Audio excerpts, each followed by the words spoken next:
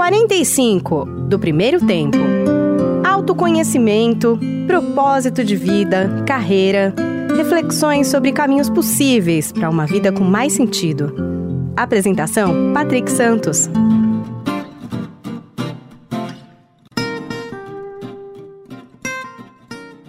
Olá, seja bem-vindo ao podcast 45 do primeiro tempo. Toda semana um papo muito legal aqui com pessoas inspiradoras que têm muito a nos ensinar, compartilhar suas histórias nessa busca constante pelo autoconhecimento. Bom, antes de anunciar aqui o meu convidado desta semana, um rápido recadinho, um convite, na verdade, para você assistir o documentário Pausa, o Intervalo do Mundo, um olhar, sobre esses tempos pandêmicos. Trouxe gente bem legal aqui para refletir comigo. Tem lá o velejador Amir Klink, a Monja Cohen, o surfista Carlos Burle, o músico Tony Bellotto, a filósofa Lúcia Helena Galvão, o filósofo Marcelo Gleiser, enfim, são 20 grandes nomes de diversas áreas do conhecimento para refletir um pouquinho, como eu disse, sobre tudo isso que estamos atravessando. Deixei, inclusive, o link do documentário aqui no meu Instagram, é o patricksantos.oficial. Tem o link, você clica, já vai direto, então, para o filme. Tá bom? Bom, chega de recado, vamos ao que interessa. Olha só, o meu convidado de hoje nos mostra que talvez um dos grandes segredos da vida seja saber escutá-la, mesmo que às vezes algumas melodias venham em nota de pânico. Eu explico.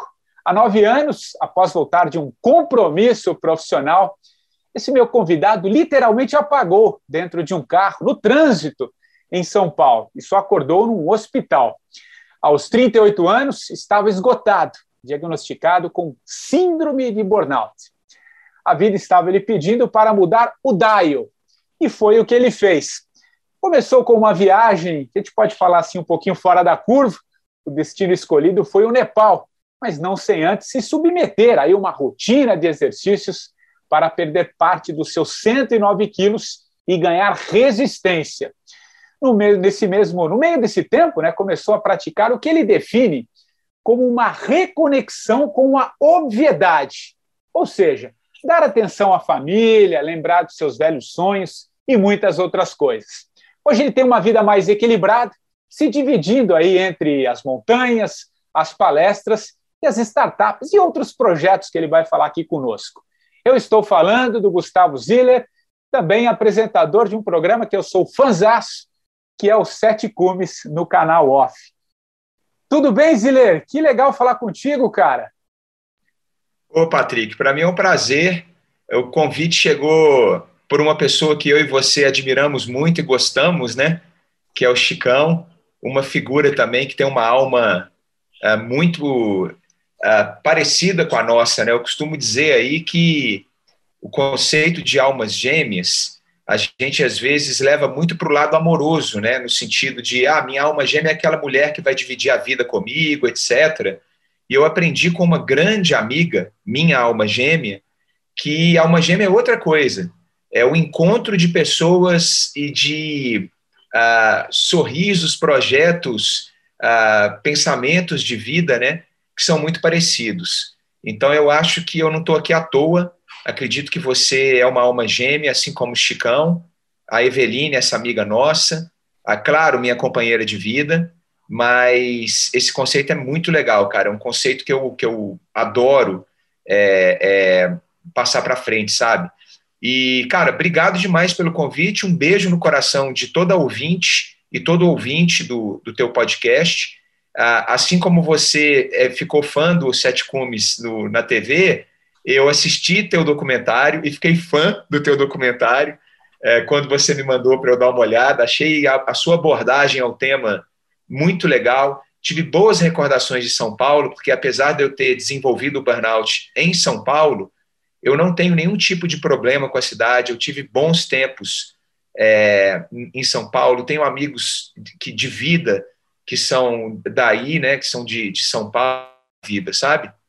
E acho que quando acontece uma coisa dessa com a gente, né, uma ruptura dessa, um burnout, um desmaio no trânsito, a tendência do ser humano é procurar os culpados, né? Perfeito. Então, assim, ia ser uma baita injustiça minha culpar São Paulo. Eu acho que não é isso, né? Eu acho que a forma que você lida com a cidade é uma escolha sua, né? Então, a cidade pode ser tua amiga ou tua inimiga. Então, de novo, obrigado pelo convite. Estou aqui, bora prosear aí, que isso é uma coisa que eu sou especialista, viu, Patrick? Acho que somos dois, viu, cara? Às vezes eu costumo falar com quem passa aqui, falei, cara, às vezes é uma entrevista, tem hora que eu estou num bate-papo, tem hora que a gente está conversando. Então, e você, como um bom mineiro, tenho certeza que você já deve estar com o seu cafezinho aí para a gente prosear e contar a história. Enfim, que legal que o Chicão proporcionou essa ponte com a gente, o papo com ele foi incrível, cara. E você falou nessa tua rápida apresentação aqui, numa coisa que eu acredito demais, cara. Que acho que nada acontece à toa, nada é por acaso, cara. Eu até falei um pouquinho dessa. Você foi mudar um pouco o seu dial, né? E para olhar para outras coisas, resgatar, enfim. Então eu queria começar, cara, te perguntando o seguinte: quanto que é importante a gente olhar para essas coisas que a vida nos mostra, cara? Você precisou ali literalmente apagar no trânsito, outros sofrem um acidente, outros perdem alguém, outros perdem um emprego, enfim, cada um tem aí digamos assim, um chamado. O seu foi dessa forma. E que legal que você atendeu esse chamado e fez disso um novo caminho, recalculou a sua rota, enfim, foi buscar outros cumes.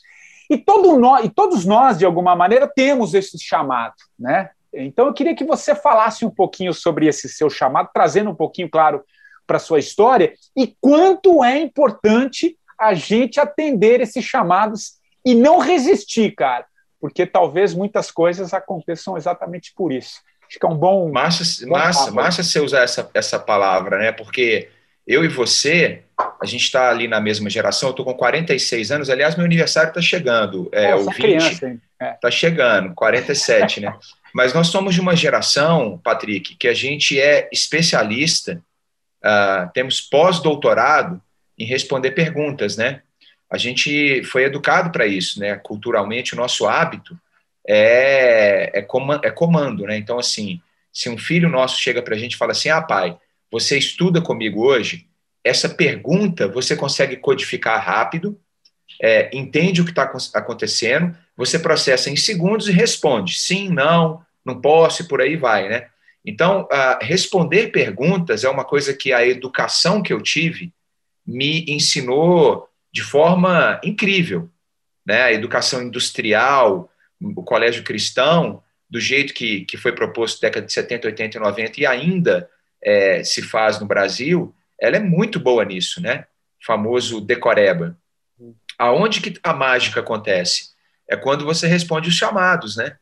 E o chamado, ele não é uma coisa explícita, não é um comando que teu cérebro vai entender como uma que você precisa responder, etc., né? Porque o chamado está no sorriso, o chamado está num olhar que a sua filha te faz de poxa, me ajuda aqui. O chamado está numa lágrima que escorre, né? Eu costumo falar para algumas pessoas em workshops que eu faço, em empresas grandes, etc., que, o cara trabalha do lado de uma pessoa 8 horas por dia, está ali na mesa, conhece essa pessoa, por mais que não tenha um relacionamento familiar, né? Às vezes passa mais tempo com essa pessoa do que a própria família, né? E aí um belo dia essa pessoa chega no trabalho ali e age de uma forma diferente que ela vinha agindo nos últimos 2 anos. Né? O cara que está do lado dela tem 2 opções. Criar fricção, brigar, né? E essa é a solução que o cérebro comanda mais rápido, que todo mundo tende a fazer. E a outra é parar um pouquinho, respirar e pensar, por que ele está agindo dessa forma? Aconteceu alguma coisa, isso é um chamado. Então, antes de eu falar qualquer coisa, deixa eu perguntar o que está rolando, né? Tá tudo bem contigo? Você chegou aqui e mexeu teu computador de um jeito diferente que você nunca mexeu. Aconteceu alguma coisa ontem e tal? Então, eu acho que essa palavra que você usou de chamados, ela cara, é uma coisa que a gente precisa muito ficar atento, cara. Principalmente líder, sabe? O cara que que está querendo mover um grupo montanha acima, expedição, uma jornada empresarial, um político, né? cara, não tem jeito assim, porque se a gente só responde pergunta, a gente não está olhando para o que realmente importa, né? E o que aconteceu comigo durante esse tempo aí é que eu estava olhando para coisas que o meu cérebro se conectava mais rápido, as respostas eram mais fáceis, os chamados do corpo, os chamados da família, etc., que isso tem um custo emocional alto, né?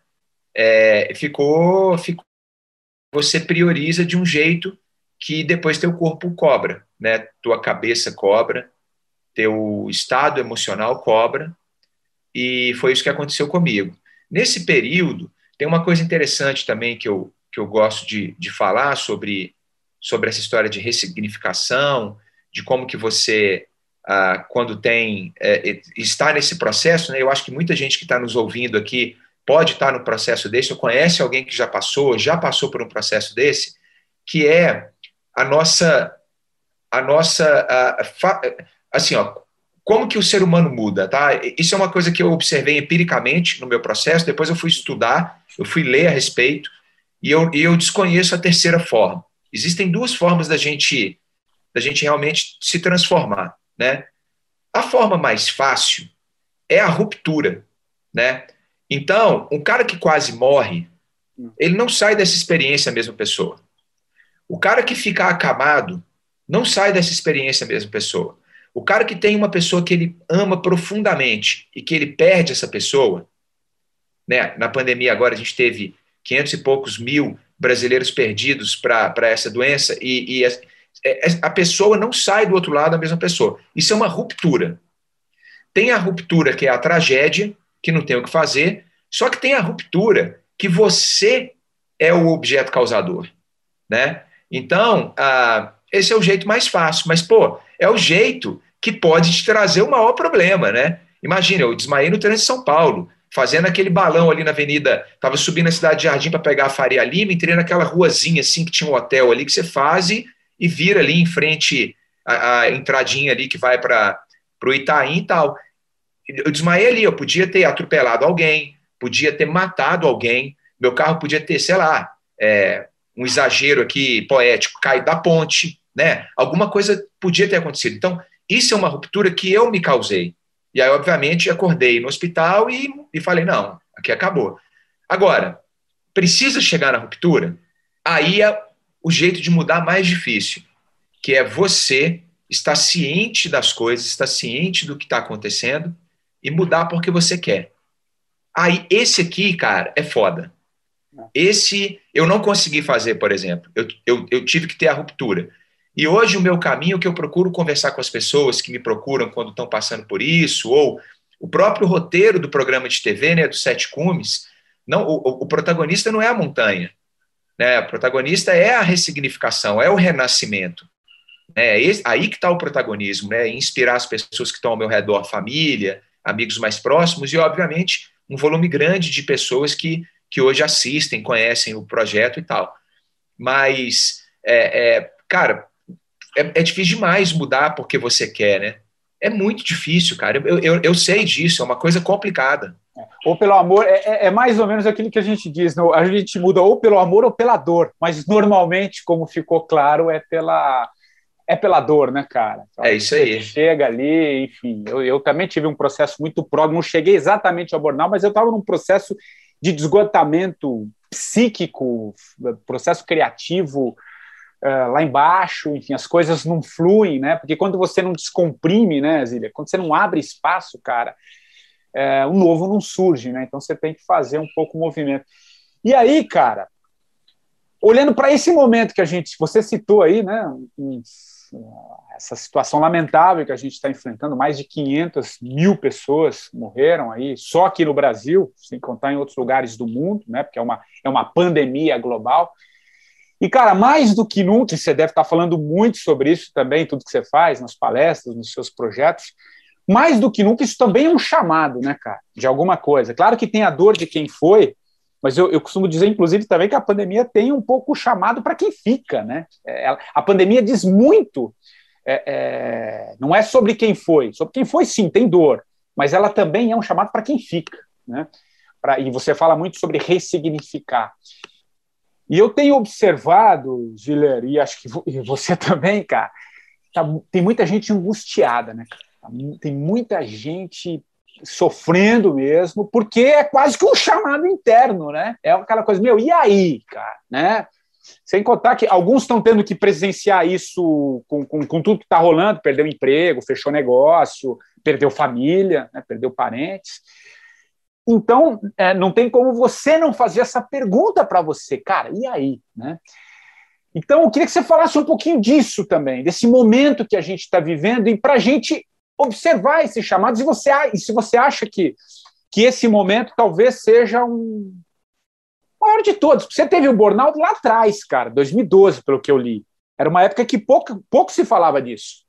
Hoje está aí, cara, está como depressão, burnout, enfim, casos de suicídio, infelizmente, também, você sabe disso. Enfim, quanto a gente tem que olhar para isso nesse momento, principalmente, e fala sobre esse chamado, cara, se você vê assim também. Cara, vejo demais, e você tem toda a razão, né? A gente está vivendo, acho que o século XXI é o século das doenças relacionadas ao cérebro, né? À mente, ao sistema neurológico, né? Então, o aumento, assim, da ansiedade. Ansiedade, cara, é um vírus terrível, né? Terrível, é uma coisa complicadíssima. Eu desconheço um ser humano que não tem algum índice de ansiedade, né? Então, isso ficou óbvio, né, com a expedição que a gente está vivendo, né, como sociedade, que é atravessar essa crise, esse desastre sanitário que é a pandemia do Covid, né, do coronavírus. Então, como a sociedade entrou em expedição e ficou todo mundo vivendo a mesma coisa, isso ficou óbvio, né? O problema emocional, tanto que eu lembro direitinho, Patrick, não sei se você, né, como jornalista, e o jornalista tem muito essa visão assim, meio que investigativa, né, de correlacionar fatos, de lembrar a data e tal, não sei o quê. Eu me recordo claramente que no início, lá em março de 2020, ninguém falava em proteção emocional, em acolhimento emocional. Isso era um tema que não existia no vocabulário, não era do brasileiro, era do mundo, né? As culturas ocidentais, que são as culturas mais próximas ao que a gente vive aqui, né? O argentino não falava sobre isso, o chileno não falava sobre isso, né? O estadunidense não falava sobre isso, o europeu não falava, ninguém falava sobre isso. Proteção emocional, que diabo é isso, né? Eu não lembro exatamente quando alguém falou isso, quem falou, mas, sei lá, uns 4, 5 meses depois, isso virou assunto e matéria de todos os veículos de comunicação, de jornal impresso, de matéria de TV, de matéria de YouTube, de longas lives no Instagram. Eu me recordo quando começaram aquelas lives das pessoas conversando, o tanto de live que teve sobre a necessidade da proteção emocional nesse momento, a necessidade de você se preparar psicologicamente para momentos que a gente vive como isso. Tiveram debates enormes sobre isso, né? E o que eu fico pensando é outra ruptura. A mesma ruptura que eu tive, vamos colocar assim, como pessoa física, e que eu mudei, a gente agora está tendo como sociedade, né? Uma das coisas que a sociedade teve como ruptura é isso, assim, por que a gente não falava de proteção emocional antes? Né? É mimimi da geração que acha tudo, né? A geração que eu digo assim, os tiozão da suquita, sabe? O tiozão da suquita, que acha tudo mimimi, e aí precisa ter a ruptura para tomar decisão, para atuar em cima, né? Então agora a gente está falando muito sobre isso, e acho que isso é uma coisa que precisa, é boa, eu não estou criticando, é uma coisa muito boa, e ela precisa realmente virar cultura, hábito de qualquer pessoa, né? As empresas já estão se preocupando com isso, está todo mundo se preocupando com a tal da proteção emocional.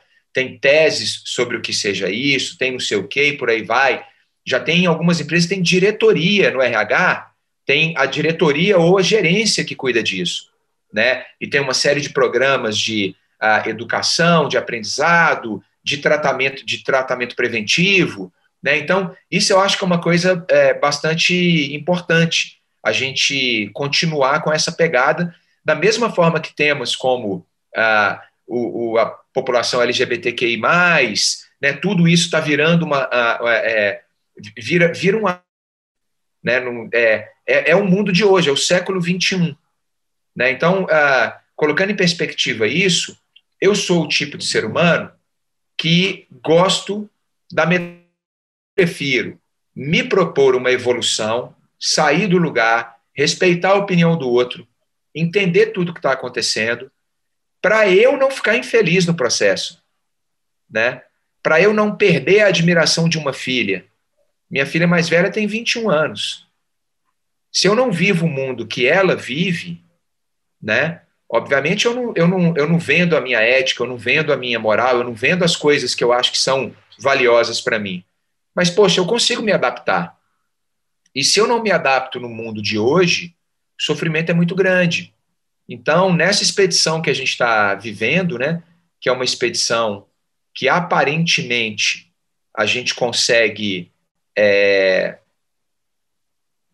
chegar ali no acampamento 3, né, até o final do ano, aparentemente a gente vai ter pelo menos, né, de novo que eu estou falando aqui, no mundo que a gente conhece, porque tem lugares que a gente não faz ideia do que está acontecendo, né?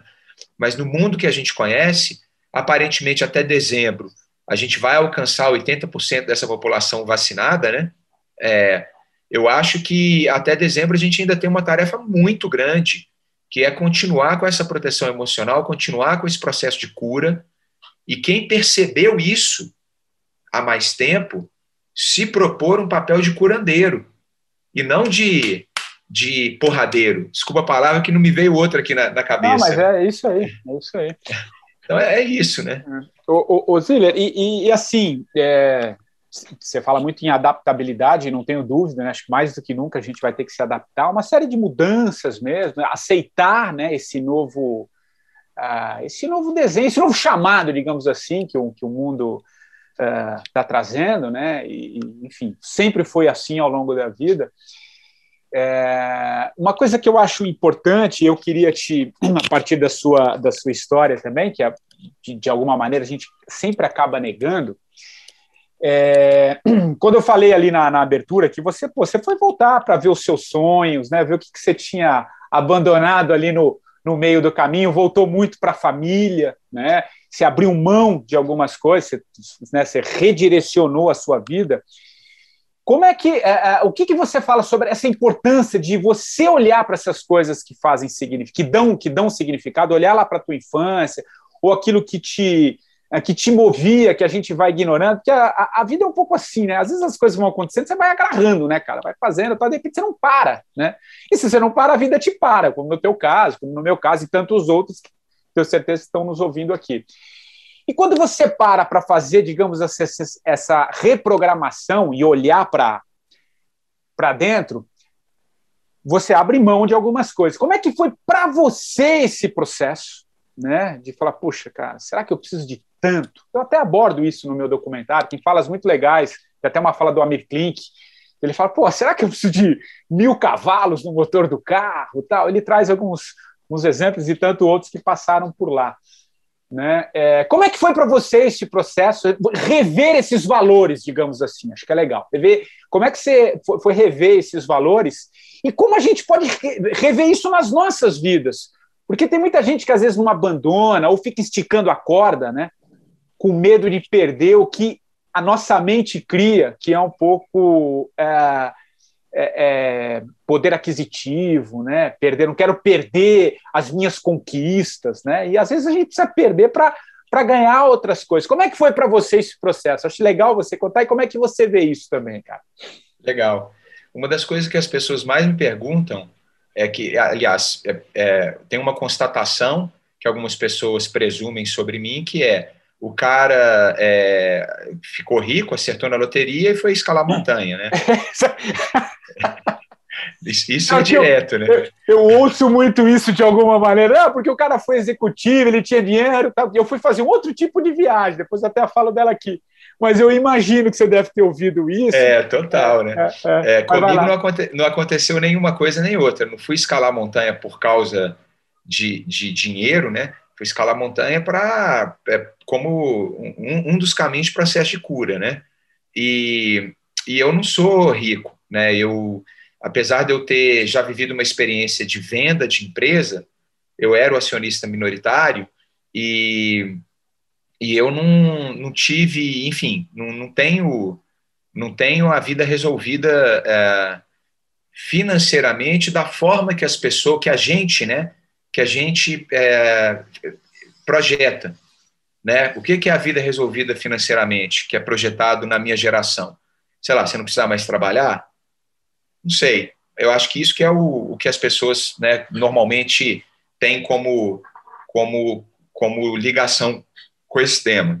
Então, comigo, cara, quando eu tive o burnout eu e a Paty, minha companheira. Aliás, Patrick, é legal a gente fazer esse parênteses aqui para a tua audiência, que às vezes ainda não me conhece, entender o contexto. Eu estou com 46 anos, como eu falei, e eu sou exceção dessa geração, porque eu namoro a Patrícia, minha companheira, há 32 anos. Então, a gente se conheceu, ela e eu, nós somos da mesma idade. Ela e eu, a gente tinha 14 anos de idade, né? Então, é outra expedição. É uma expedição de 32 anos, né? É uma expedição muito longa. Então, eu não lembro, por exemplo, de ter tomado decisões importantes na minha vida sozinho. Eu não lembro, por exemplo, de ter feito coisas que me dão muito prazer, me deram muito prazer, de ter realizado projetos sozinho, né? Eu sempre tive ela ao meu lado e sempre tive outras pessoas também, né? Por que é importante falar isso? Porque quando você toma uma decisão que vai mudar a tua vida, é muita ingenuidade da nossa parte achar que não vai mudar o entorno. Muda quem está perto de você, cara. Muda o coletivo, né? Então, quando eu tive esse burnout que a gente resolveu fazer a nossa vida ficar menor no sentido de pressão, de busca por qualquer coisa pelo Eldorado, de volume de responsabilidade, sabe? Quando eu digo vida menor, não é uma vida menos importante, eu não estou comparando com a de ninguém. O que eu estou dizendo é que a gente resolveu sair de um status, que aí não é um status só financeiro, mas é muito mais emocional, para entrar em outro, que ele não se compara porque você tem mais dinheiro ou menos dinheiro. Ele se compara porque você está mais feliz, né? Então, o que a gente buscou foi uma reorganização da nossa estrutura familiar, emocional, financeira, etc., para a gente ficar mais feliz, para a gente ficar mais próximo, ter mais momentos de felicidade, porque a história também de ser feliz o tempo inteiro não existe, né? E aí é que eu acho que está onde que eu fiz, que é um pouquinho diferente de uma pessoa que, por exemplo, tem um relacionamento recente, ou uma pessoa que não tem um relacionamento e que vai ter uma ruptura e vai tomar outras decisões. No meu caso, não existe na minha vida tomar uma decisão sozinho. Isso eu acho que é muito delicado, é muito importante. E vou te confessar uma coisa, Patrick, eu não sei se eu já falei isso em entrevista, mas talvez seja a primeira vez. Muitas coisas que me causaram burnout, etc., foram de decisões que eu tentei tomar individualmente. Foram coisas de São Paulo, da empresa, de o que eu faço agora, para onde eu, sabe assim, que eu tomava individualmente, não dividia com a Patrícia, não sei porquê, às vezes por uma série de questões culturais, né, da nossa geração, de vergonha, de, vamos ter que fazer um aporte na empresa e você reduzir a participação, né? Você vai passar a ter menos ações da empresa, né? Então, eu fundei a empresa. Isso, para mim, quando eu comecei a ter a diluição, isso machucou demais, porque eu ainda tinha aquela coisa assim, essa empresa que eu fundei, não sei o quê, e todos esses movimentos eu tinha muito problema de lidar com isso, né? São coisas que eu não dividi com a Patrícia da forma que eu deveria ter dividido. Eu acho que isso também me machucou muito, né? Aliás, Então, é interessante isso que você falou, porque muitas vezes, cara, a gente compartimenta demais a vida. O que eu quero dizer? Às vezes a gente, sei lá, você tem o Gustavo do profissional, o Gustavo na família, o Gustavo de fim de semana. Isso é uma merda, desculpa a palavra, porque a gente vai se dividindo e a gente é um só. Né? Então a gente vai tendo que criar. Não estou dizendo que esse foi o teu caso, você está dizendo um fato específico, até porque é muito legal essa tua história, essa tua expedição com a Patrícia de 32 anos, mas você trouxe um episódio específico ali que naquele momento você tomou algumas decisões, porque a gente precisa olhar um pouco para isso, né, cara? Às vezes a gente compartimenta demais, aí é o cara que é profissional e a vida pessoal. Pô, mas é tudo a mesma coisa, né? Só que a gente acha que tem que colocar em caixinha. Não, isso aqui, no final de semana eu sou isso, e, cara, isso, pelo menos, eu também fiz muito isso, né? Me falo também por experiência, eu compartimentei muito. Cara, isso vai te dilacerando, e tenho certeza que muita gente faz isso, cara. Então, te ouvindo, me ocorreu isso, e é foda, cara, porque é difícil, cara. Não, você tem toda a razão, é isso aí. E esse é um erro muito comum, né? O nosso cérebro é um software incrível, né? O software mais incrível já inventado por qualquer tipo de entidade, né? Mas o nosso cérebro, ele tem um poder de autossabotagem enorme, né, cara? Enorme.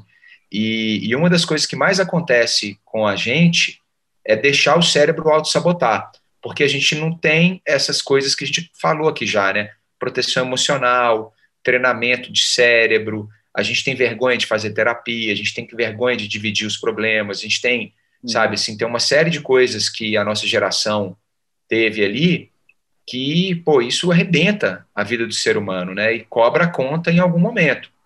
Não tenha dúvida que cobra a conta, né? Então a gente está com esse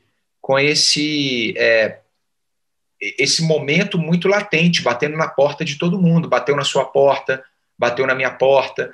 Você pessoas que passaram, de certa forma, por renascimentos, né? A história do Amir Klink certamente tem muito disso, a monja Coen fala muito sobre isso, aliás, o budismo tem essa história de você renascer a cada dia e tudo mais, né? Essas pessoas começaram a ficar preocupadas mesmo em quebrar esse ciclo, né, de autossabotagem. E é legal quando a gente se encontra, porque a gente tenta passar para frente que essa mudança é possível, não é fácil, tá? Não é fácil. Isso também é uma coisa legal de dizer, né? É muito difícil. Só que o conceito de fácil é diferente de simples. Então, pode ser simples para todo mundo. Né? O que eu quero dizer com isso? Pô, vamos lá fazer uma autodescrição aqui, né? Eu sou um homem de 46 anos, branco, heterossexual, classe média brasileira, né? Classe média alta, levando em consideração os dados do IBGE. Então, olha só, cara, é óbvio que a minha vida é muito mais fácil do que a maioria esmagadora do brasileiro. É óbvio. Agora, ela pode ser simples, assim como a maioria dos brasileiros podem ter uma vida simples. Simplicidade não tem nada a ver com questões de status social vinculado ao dinheiro. Simplicidade é outra coisa. E eu demorei para perceber isso, né? Fácil é uma coisa, simples é outro. Difícil é uma coisa, complicado é outro. Qual que é o problema? A gente tende a complicar a nossa vida. A gente toma decisões que têm sempre um fundo de complicação. E aí o que eu gosto de falar é que eu estou num momento de vida que eu fico pensando no exercício da simplicidade.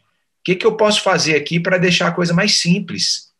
Quais as decisões que eu posso tomar em relação aos meus filhos? A gente tem 3 filhos e a gente teve filho muito cedo. A nossa filha mais velha já saiu de casa, inclusive, ela tem 21 anos. Aí tem a Joana, aí tem a Yara, que está fazendo 18, e tem o Matheus, que está fazendo 16. Então, são quais as decisões simples que eu posso tomar que vai mostrar para eles que o caminho é de simplicidade, que vai simplificar a vida deles, né? Por exemplo, uma das coisas que eu falo muito com eles é evitar a palavra facilitar. Porque não é facilitar a vida, é simplificar. Existe uma diferença, Patrick, grande demais, cara. É grande demais nisso. É tênue o que eu estou falando, é quase lúdico e filosófico, mas é muito diferente você chegar para um filho seu ou para um funcionário e tal, e falar assim, vem cá que eu vou facilitar a sua vida. Muito chefe fala isso, tem muita gente ouvindo a gente agora que se colocou nessa situação. Você puxa o cara aqui, puxa a moça e fala, não, vem cá que eu vou facilitar a sua vida. Isso é a pior coisa que a gente fala, porque não é facilitar, é simplificar. Na hora que você fala que você vai facilitar a vida da pessoa e não facilita, porque a tarefa é difícil, porque as coisas são difíceis, qual que é o recado que a gente passa? Dá nó, entendeu? Agora, se você chega e fala assim, deixa eu te ajudar a simplificar seu dia, a deixar as coisas mais leves. Porque mesmo se for um dia difícil para você, tem como a gente deixar mais leve, deixar simplificado, entendeu? Então, isso é uma coisa que eu acho que a gente tem que ter muito em mente, assim, dessas diferenças e tratá-las com muito respeito por você mesmo, né? Com muito respeito ao que você acredita, as coisas que você se propõe a fazer, né? As dificuldades diárias, o que é prioridade, o que não é, o coletivo que está ao teu entorno, né? Às vezes você simplifica uma coisa que complica para o outro. Então, nossa, são tantas variáveis aí quando a gente fala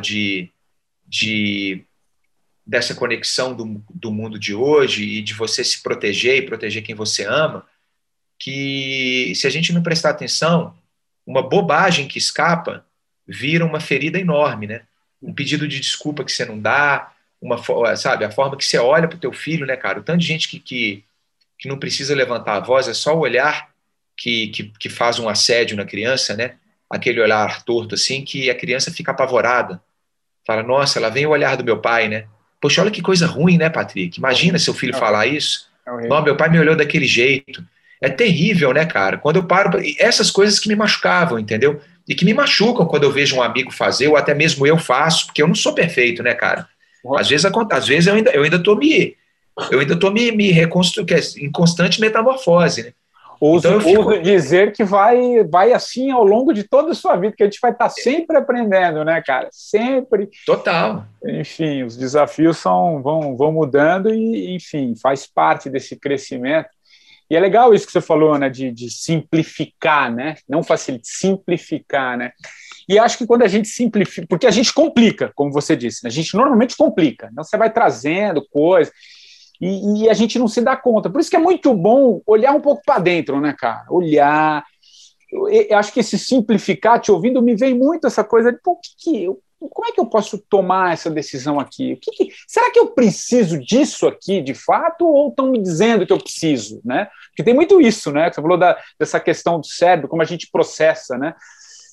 E vem um pouco fruto da nossa geração, de outras gerações também lá atrás, enfim, talvez essa molecada, essa geração que está vindo, parece que já vem com outro chip, né? E você deve saber melhor do que eu, porque você tem filhos nessa idade, enfim. Mas a gente ainda vem muito dessa coisa do que nos disseram que tem que ser, né? Do jeito que tem que ser, né? E aí, cara, quando você simplifica, para usar essa tua expressão, né? Você começa a colocar ali no papel, vai pondo, pô, será que eu preciso disso aqui? O que tem a ver isso comigo? Será que não veio um pouco de fora? E aí você vai simplificando, e eu costumo dizer isso também, né? Ou em entrevista, ou em uma outra palestra que eu também faço, pô, se você começar a olhar mesmo para dentro, você vai ver que você não precisa de muitas coisas, e talvez seja um caminho, um primeiro passo para você operar uma mudança. Porque, acho muito legal o que você falou, porque não é fácil, cara. Não é fácil. Eu tenho certeza. A grande parte da minha audiência aqui são pessoas que estão querendo mudar, que estão querendo processar essa mudança muito em função do meu caminho, do teu caminho. Por isso que eu trago pessoas nesse sentido para conversar.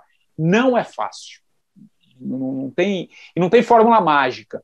Mas, quando você começa, e achei muito legal essa coisa de simplificar, olhar, você vai entendendo, cara, que as coisas podem ser outro caminho, e você começa a operar mudanças, né? Esse você vai olhando aos poucos, sem colocar de fora, né, Zília? Isso que eu queria te ouvir, cara. A gente traz muita coisa de fora, cara. Esses dias eu até Eu até gravei um vídeo, desculpa a pergunta longa aqui, mas acho que cabe. Eu falei que tentei filosofar um pouco sobre padrão de vida, né? A pessoa, porque eu tenho medo de perder meu padrão de vida, né? E aí me veio um pouco que é fruto da minha geração e a da sua também, e você vai se lembrar, cara, a gente ouvia assim, não, cara, você tem que trocar de carro a cada 3 anos. Porque, cara, vai desgastando o motor, pneu é isso, aquilo, é melhor você ir trocando de carro, pra você não perder. Pô, quem disse que você precisa trocar de carro a cada 3 anos? Só que a gente compra, então a gente nem. Não, olha, tá 3 anos, você precisa trocar de carro. Será que você precisa trocar de carro? Pergunta. Talvez o cara que curta carro vai querer trocar o carro. Mas será que você gosta tanto de carro assim para trocar a cada 3 anos? Né? São perguntinhas meio sutis que têm uma enorme diferença no processo de operar essas mudanças. Né? Então eu queria te ouvir sobre essa coisa que vem de fora e a gente não percebe, e quando se vê, a gente tá seguindo essa linha. Fala um pouco disso, Zílio, acho que é legal, cara. Isso são as armadilhas do mundo que a gente vive, né? Cara, isso acontece direto, Patrick. Né, direto. Isso pô. E acontece com os meus filhos também, a nova geração, né? As pessoas têm umas projeções, assim, eu vejo muitos amigos deles com essas projeções de, puta, eu preciso de tantos seguidores na mídia social, preciso fazer aquilo. De certa forma, isso, para essa geração, o preciso trocar de carro a cada 3 anos, a nossa, o preciso ter casa própria, né? São esse tipo de coisa, né? Então,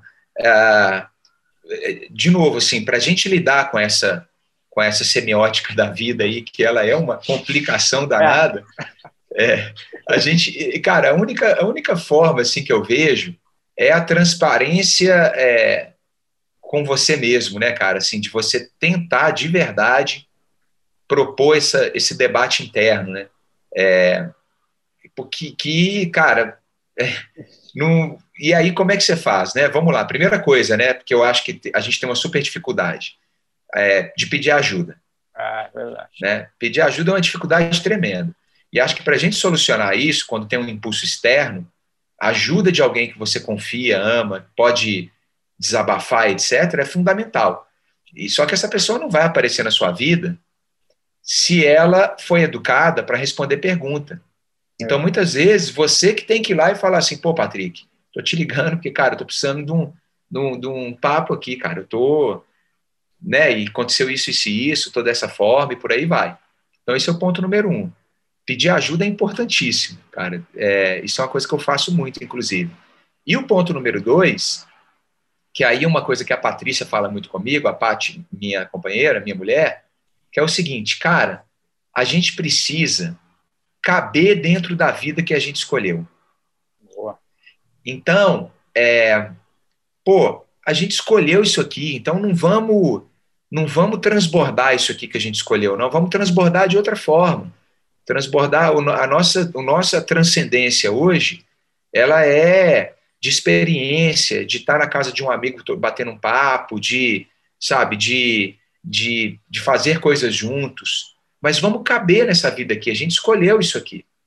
Então, toda vez que ou eu ou ela muito menos que eu muito mais, né, por esses estímulos externos, de sonhar, de ser capaz de executar, né, toda vez que eu entro nessa possibilidade de sair dessa vida que a gente escolheu, de algo mais, e não caber aqui, ela puxa meu pé. Fala, cara, não é isso, não precisa disso.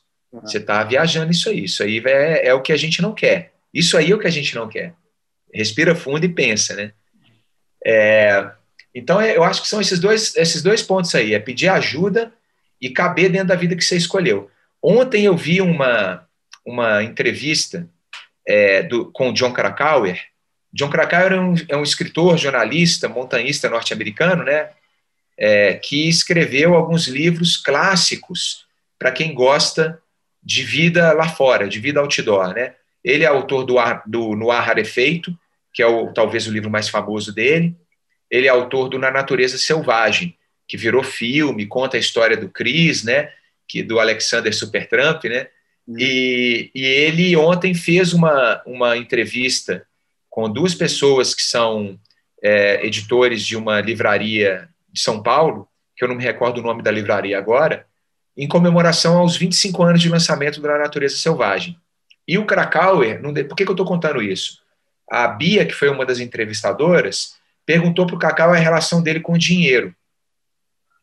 E ele respondeu de uma forma muito legal. Ele falou assim, cara, eu já fui de uma família, eu nasci numa família americana pobre, de Midwest, clássica, que você vê em filme, e eu te confesso que os meus livros me trouxeram a riqueza, né? Me trouxeram dinheiro que hoje me possibilita fazer um monte de coisa. Mas, ao mesmo tempo, eu tenho absoluta convicção e ciência de que eu tenho mais dinheiro do que eu preciso, porque desde muito cedo eu sabia qual que é o tamanho da vida que eu queria ter.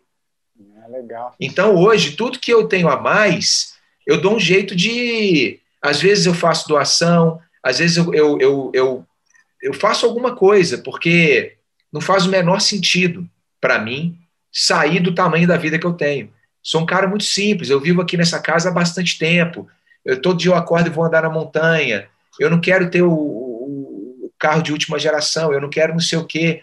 Então, qualquer coisa que eu faça com o meu dinheiro que não seja o que eu quero aqui, eu não estou sendo honesto comigo mesmo. Eu não sei se foi desse jeito que ele respondeu, mas o sentido da resposta dele foi esse, entendeu? Eu falei, caramba, velho, eu quero abraçar esse cara agora. Isso é abundância, né? Isso é a verdadeira abundância que eu quero dizer, né? Você saber o que você precisa, enfim. Ou aquela velha máxima de Victor Hugo, né? Coloca o dinheiro na mesa e pergunta assim, quem é dono de quem? Né? Acho que isso é muito sábio, né, cara? Então, muito legal esse exemplo. Zília, a gente está caminhando aqui para o fim, cara, mas eu quero te fazer uma pergunta antes de pedir para você escolher um livro e a música, que tem a ver com o que você acabou de fazer, né? Você acabou disso. Eu mencionei que você foi para o Nepal, né? Lá no começo, mas enfim, você acabou de. Não sei se é o último pico, esse é a última montanha. O penúltimo do projeto, falta um. Dos 7 cumes, né? Isso. Cara, já passaram alguns alpinistas aqui no programa, teve o Valdemar Niklevits, que foi o primeiro brasileiro, né, a subir, foi um papo muito legal, enfim, e passou também o Cristiano, que é um 17º brasileiro que também escalou o Everest, né, o Everest, enfim. E eu sempre me veio essa pergunta, eu sei que, claro, que tudo é o caminho, né, cara? Todo o processo, os meses que você ficou, toda a preparação, o acontecimento, é esse caminho, é caminhando que se faz o caminho. Mas eu quero te fazer essa pergunta, por toda a tua trajetória, todos os filmes que passam na sua cabeça durante todos esses caminhares aí pelas essas montanhas, que a hora que você chegou lá em cima, nesse topo, cara, o topo do mundo, né? O que te veio, cara? Assim, o que foi aquilo? Descreve um pouco, cara, porque eu acho que é muito forte, cara. Eu sempre fiz isso pro Valdemar e quero muito te ouvir também, cara. Legal. Que foi, cara? Cara, o Valdemar me mandou uma mensagem incrível depois que eu cheguei lá e foi tão bonito, cara, porque é um cara que é uma referência para o esporte, né? O primeiro brasileiro a ter chegado lá, né? Eu sou o 26º brasileiro. E a mensagem dele foi linda. Então, deixo aqui, aproveitando que você falou o nome dele, deixo um abração para ele aqui, público, Valdemar Niklevits, baita cara, baita montanhista. Eu acho, assim, eu vou te contar uma coisa que ela pode não soar, assim, porque o Everest já é uma coisa muito glamurosa, né? Uma coisa gigante, é uma coisa grandiosa. O Everest multiplica tudo por enésimas potências, né? Uma notícia que sai lá, ela ganha o mundo muito rapidamente, porque tem um certo... É meio excêntrico, a gente teve que lidar com o coronavírus lá também, porque quando a gente chegou no Nepal não tinha tido aquele surto que teve na Índia. Depois que teve o surto na Índia, fechou a fronteira do Nepal, aí a gente teve que também lidar com o processo. Então, assim, tudo lá é muito grande. Então, é óbvio que a sensação que você sente lá acompanha essa grandiosidade, né? Quando eu cheguei no cume, por que eu falo que não é tão glamuroso? Porque quando eu cheguei no cume, eu estava num estado de exaustão tão grande que eu não me recordo direito da linearidade das coisas. Para eu lembrar, materializar o que foi chegar lá, como que eu cheguei, etc., eu preciso estar conversando com alguém e preciso ter foto, ou pego aqui, abro o mapa no Google, eu preciso de ajuda, tá? Porque as coisas que eu lembro são coisas de sensação de leveza, de beleza, né? Eu não consigo materializar, eu cheguei lá a tal horário, eu fiz esse caminho, eu lembro que eu pisei nisso aqui, eu lembro que eu sentei ali daquele jeito. Isso eu não consigo fazer. Agora, o que eu lembro? Eu lembro de uma exaustão que acalma. Eu lembro de uma beleza, de ver a vida, de olhar para mim de um jeito que revela um monte de coisa para você. Tem um livro do Reinhold Messner que ele fala que a morte na montanha é certamente uma morte bonita, porque ela não tem dor, ela só tem beleza. Quando você fica exausto e começa a apagar, a desligar seu corpo, né? Então, eu entendi no cume do Everest o que ele falou, porque o estado que eu estava era um estado de nirvana. Era o nirvana, eu acho que é o nirvana puro, tá? E acho que a gente tem como ter esse estado sem estar no cume do Everest. E uma reflexão que eu fiz quando eu voltei foi, cara, eu já tive esse estado de nirvana em outros momentos. Aí eu lembrei, por exemplo, com a Paty, minha mulher, um show que a gente foi do Chico Science Nação Zumbi, com o Chico Science vivo, no lançamento de um disco que a gente adora, que é o Afro Ciberdelia, em Belo Horizonte. Eu e ela, a gente estava no nirvana ali, sem demagogia nenhuma e sem sacanagem. É a mesma sensação que eu tive no Everest. Uma sensação de flutuação, de conexão com o teu cérebro com o da pessoa que você ama, de simbiose, é um negócio muito doido. Então, essa sensação eu lembro muito bem. O que eu não lembro é a parte prática da coisa, entendeu, Patrick? Claro. Agora, essa sensação de transcendência, de nirvana, cara, eu lembro e eu tô meio que viciado nela. Eu quero ter mais vezes com a minha filha, com a Paty de novo, com os meus amigos, sabe? Tem como a gente para buscar ela, né?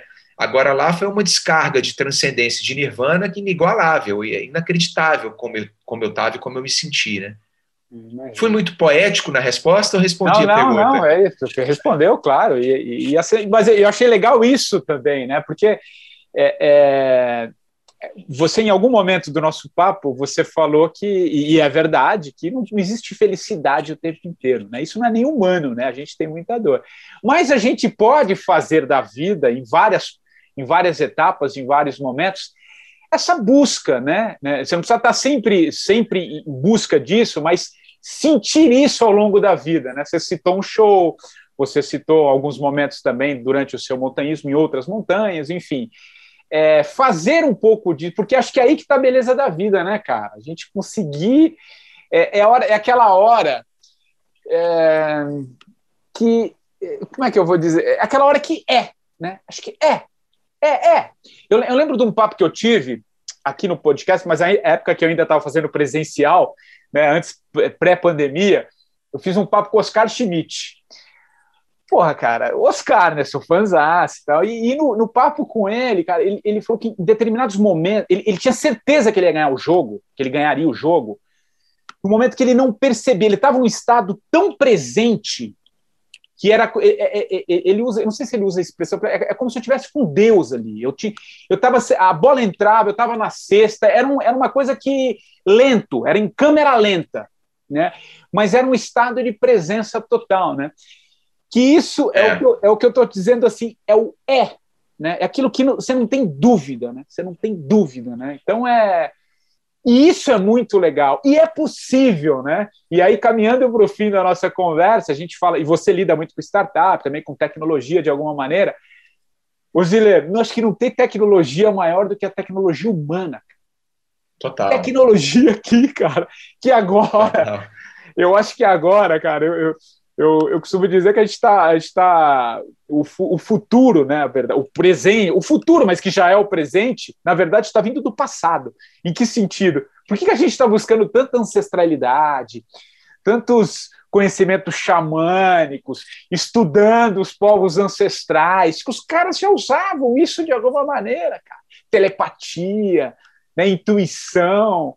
Então é muito legal, cara. Queria suas considerações finais antes de eu te pedir aí o teu livro e a música, cara. Que legal. Cara, que massa. Pô, eu adorei participar, cara. Esse encontro foi muito providencial para o momento que eu tô de reentrada na atmosfera. Ontem, dia 23 de junho, fez um mês do cume do Everest. A gente chegou lá no dia 23 de maio. E ontem fez 20 dias que eu voltei, né? Voltei dia 4 de abril. E hoje faz 20 dias que eu voltei, desculpa. Voltei dia 4 de abril e ainda tô, Patrick, num processo de reentrada. Tô meio avoado, tô meio com o corpo ainda todo errado, sabe? Então, sempre que eu converso com pessoas que entendem o momento que a gente vive, quer debater isso e tal, para mim é um processo muito gostoso de cura. Então, te agradeço e mando um beijão aí para todo mundo que ficou aqui com a gente, escutou o podcast. Ô Ziller, então para a gente encerrar, cara, que livro, que você falou de alguns livros aí ao longo do nosso papo, mas eu queria que você indicasse, eu sei que você tem 3 ou 4 livros, né, você pode falar um livro teu, e algum outro que você acha legal compartilhar, e já engata uma música aí, cara, para a gente encerrar a versão podcast. Falando dos meus livros, eu já lancei 3, infelizmente eles estão esgotados fisicamente, mas o primeiro livro, ele está disponível nas plataformas digitais, né? Tipo o Amazon, o Kindle, né? O iPad e tal. Esse livro chama Escalando Sonhos. O próximo que eu estou escrevendo, inclusive, vou lançar esse ano ainda, é o do Everest, que eu resolvi antecipar, porque foi uma expedição muito longa, 2 meses viajando, e eu não quero perder o frescor das coisas, né? As outras que eu teria que escrever antes do Everest, as montanhas que eu fiz, foram montanhas mais curtas. Então é muito rápido, eu pego ali as histórias e tal. O Everest eu estou escrevendo e eu vou lançar um financiamento coletivo. Em breve eu divulgo, é só ficar atento às minhas redes sociais aí. Eu estou como Gziller em todas as redes sociais, @Gziller. E aí, Patrick, para falar de livro, eu vou dar a dica de um livro que foi o único livro físico que eu levei para o Everest. Eu conhecia já o livro, eu já tinha comprado ele, mas eu nunca tive coragem de ler, não pelo título dele, ou algo parecido, mas porque eu sabia que eu ia me conectar com esse livro e com a autora de forma tão profunda que eu falei, cara, eu tenho que ler esse livro no Everest, porque o título é um pouco... Pô, mas como assim ele levou esse livro para o Everest, né? Eu já vou revelar o título, mas antes que é a autora do livro, que eu não conhecia ela, eu mandei uma mensagem para ela no dia 8 de abril, 4 dias depois do embarque, eu estava no hotel em Katmandu, contando que eu tinha levado o livro dela para o Everest, e que eu já tinha lido ele todo uma vez, e que provavelmente eu ia ler de novo durante os 2 meses, várias coisas, e grifar várias coisas. E aí ela virou minha amiga virtual, uma alma gêmea, que não foi inevitável chegar no Brasil, e a primeira coisa digital que eu fiz foi uma live com ela, eu entrevistei ela. Então, a Ana Paula é a autora do livro, ela é médica. Ana Cláudia. Desculpa, Ana Cláudia. Olha eu viajando aqui, eu falei Ana Paula porque quando eu fiz a live com ela, uma amigona minha que chama Ana Paula entrou na hora, e aí eu fui ler o comentário e falei, Ana Paula, tá aqui. Só que eu falei para Ana Paula, minha amiga que estava lá, né? E aí, enfim. Mas a Ana Cláudia, que é um doce de pessoa, e o livro, eu acho que você conhece, que A Morte é um Dia que Vale a Pena Viver, né? Olha o nome do livro, né, Patrick? A Morte é um Dia que Vale a Pena Viver. Cara, é um dos livros mais... lindos. Cara, é incrível. É sensacional, né? Ela participa ela está no documentário Pausa também, uma fala belíssima sobre finitude. Que livro legal, que indicação boa, cara. Ela é demais, cara. Ela é demais. E a música, eu vou também falar sobre Everest. Uma das músicas que eu mais escutei no Everest, muito em função da nossa família, talvez um dos artistas que... Música faz parte da gente aqui, né? Um spoiler aí. Música é uma coisa que está no sangue meu e da Paty, e os meninos também. E um dos artistas mais importantes para a nossa família é o Ben Harper. Ben Harper é um artista californiano, né? Se eu não me engano, ele nasceu na Califórnia, sei que ele vive lá, de folk rock, né? Um camarada que tem umas músicas incríveis. E tem uma música dele que chama Having Wings, tendo asas, né? Having Wings, que foi uma das músicas que eu mais escutei no Everest e que tem muito a ver, Patrick, com o que a gente está falando aqui hoje. Muito a ver. Porque a música fala assim: I heard a street singer, eu ouvi um cantor de rua tocando uma música que eu conheço, que me lembrou da minha infância naquela rua, né? E aí ele vai contando os sinais que ele tem, as coisas que ele lembra, né? E a música é sobre isso, é sobre você voltar para a simplicidade, você lembrar das coisas importantes que te fazem bem, que a felicidade não é uma coisa que você tem que buscar. A felicidade são momentos da tua vida, né? E o refrão da música é lindo. Cara, a música é linda, a letra é linda e tem tudo a ver com o que a gente está falando. Eu acho que a galera vai gostar de escutar. E Having Wings, do Ben Harper. Que legal, gostei. Vou conhecer, não conheço, e que legal, que indicação boa. Gustavo Ziller, cara, muito obrigado pelo papo aqui no 45 do Primeiro Tempo. Foi muito, muito legal, muito interessante. Obrigado por você trazer o teu olhar, as tuas vivências, enfim, sobre a tua história, sobre esse momento que a gente está atravessando, enfim. Queria muito te agradecer. Grande abraço, viu, cara? Valeu mesmo. Abração, camarada. Beijo no coração de todo mundo que está escutando aí. Abraço para você. E o 45 do Primeiro Tempo, você já sabe, volta na próxima semana, sempre com um novo entrevistado. Um abraço e até lá.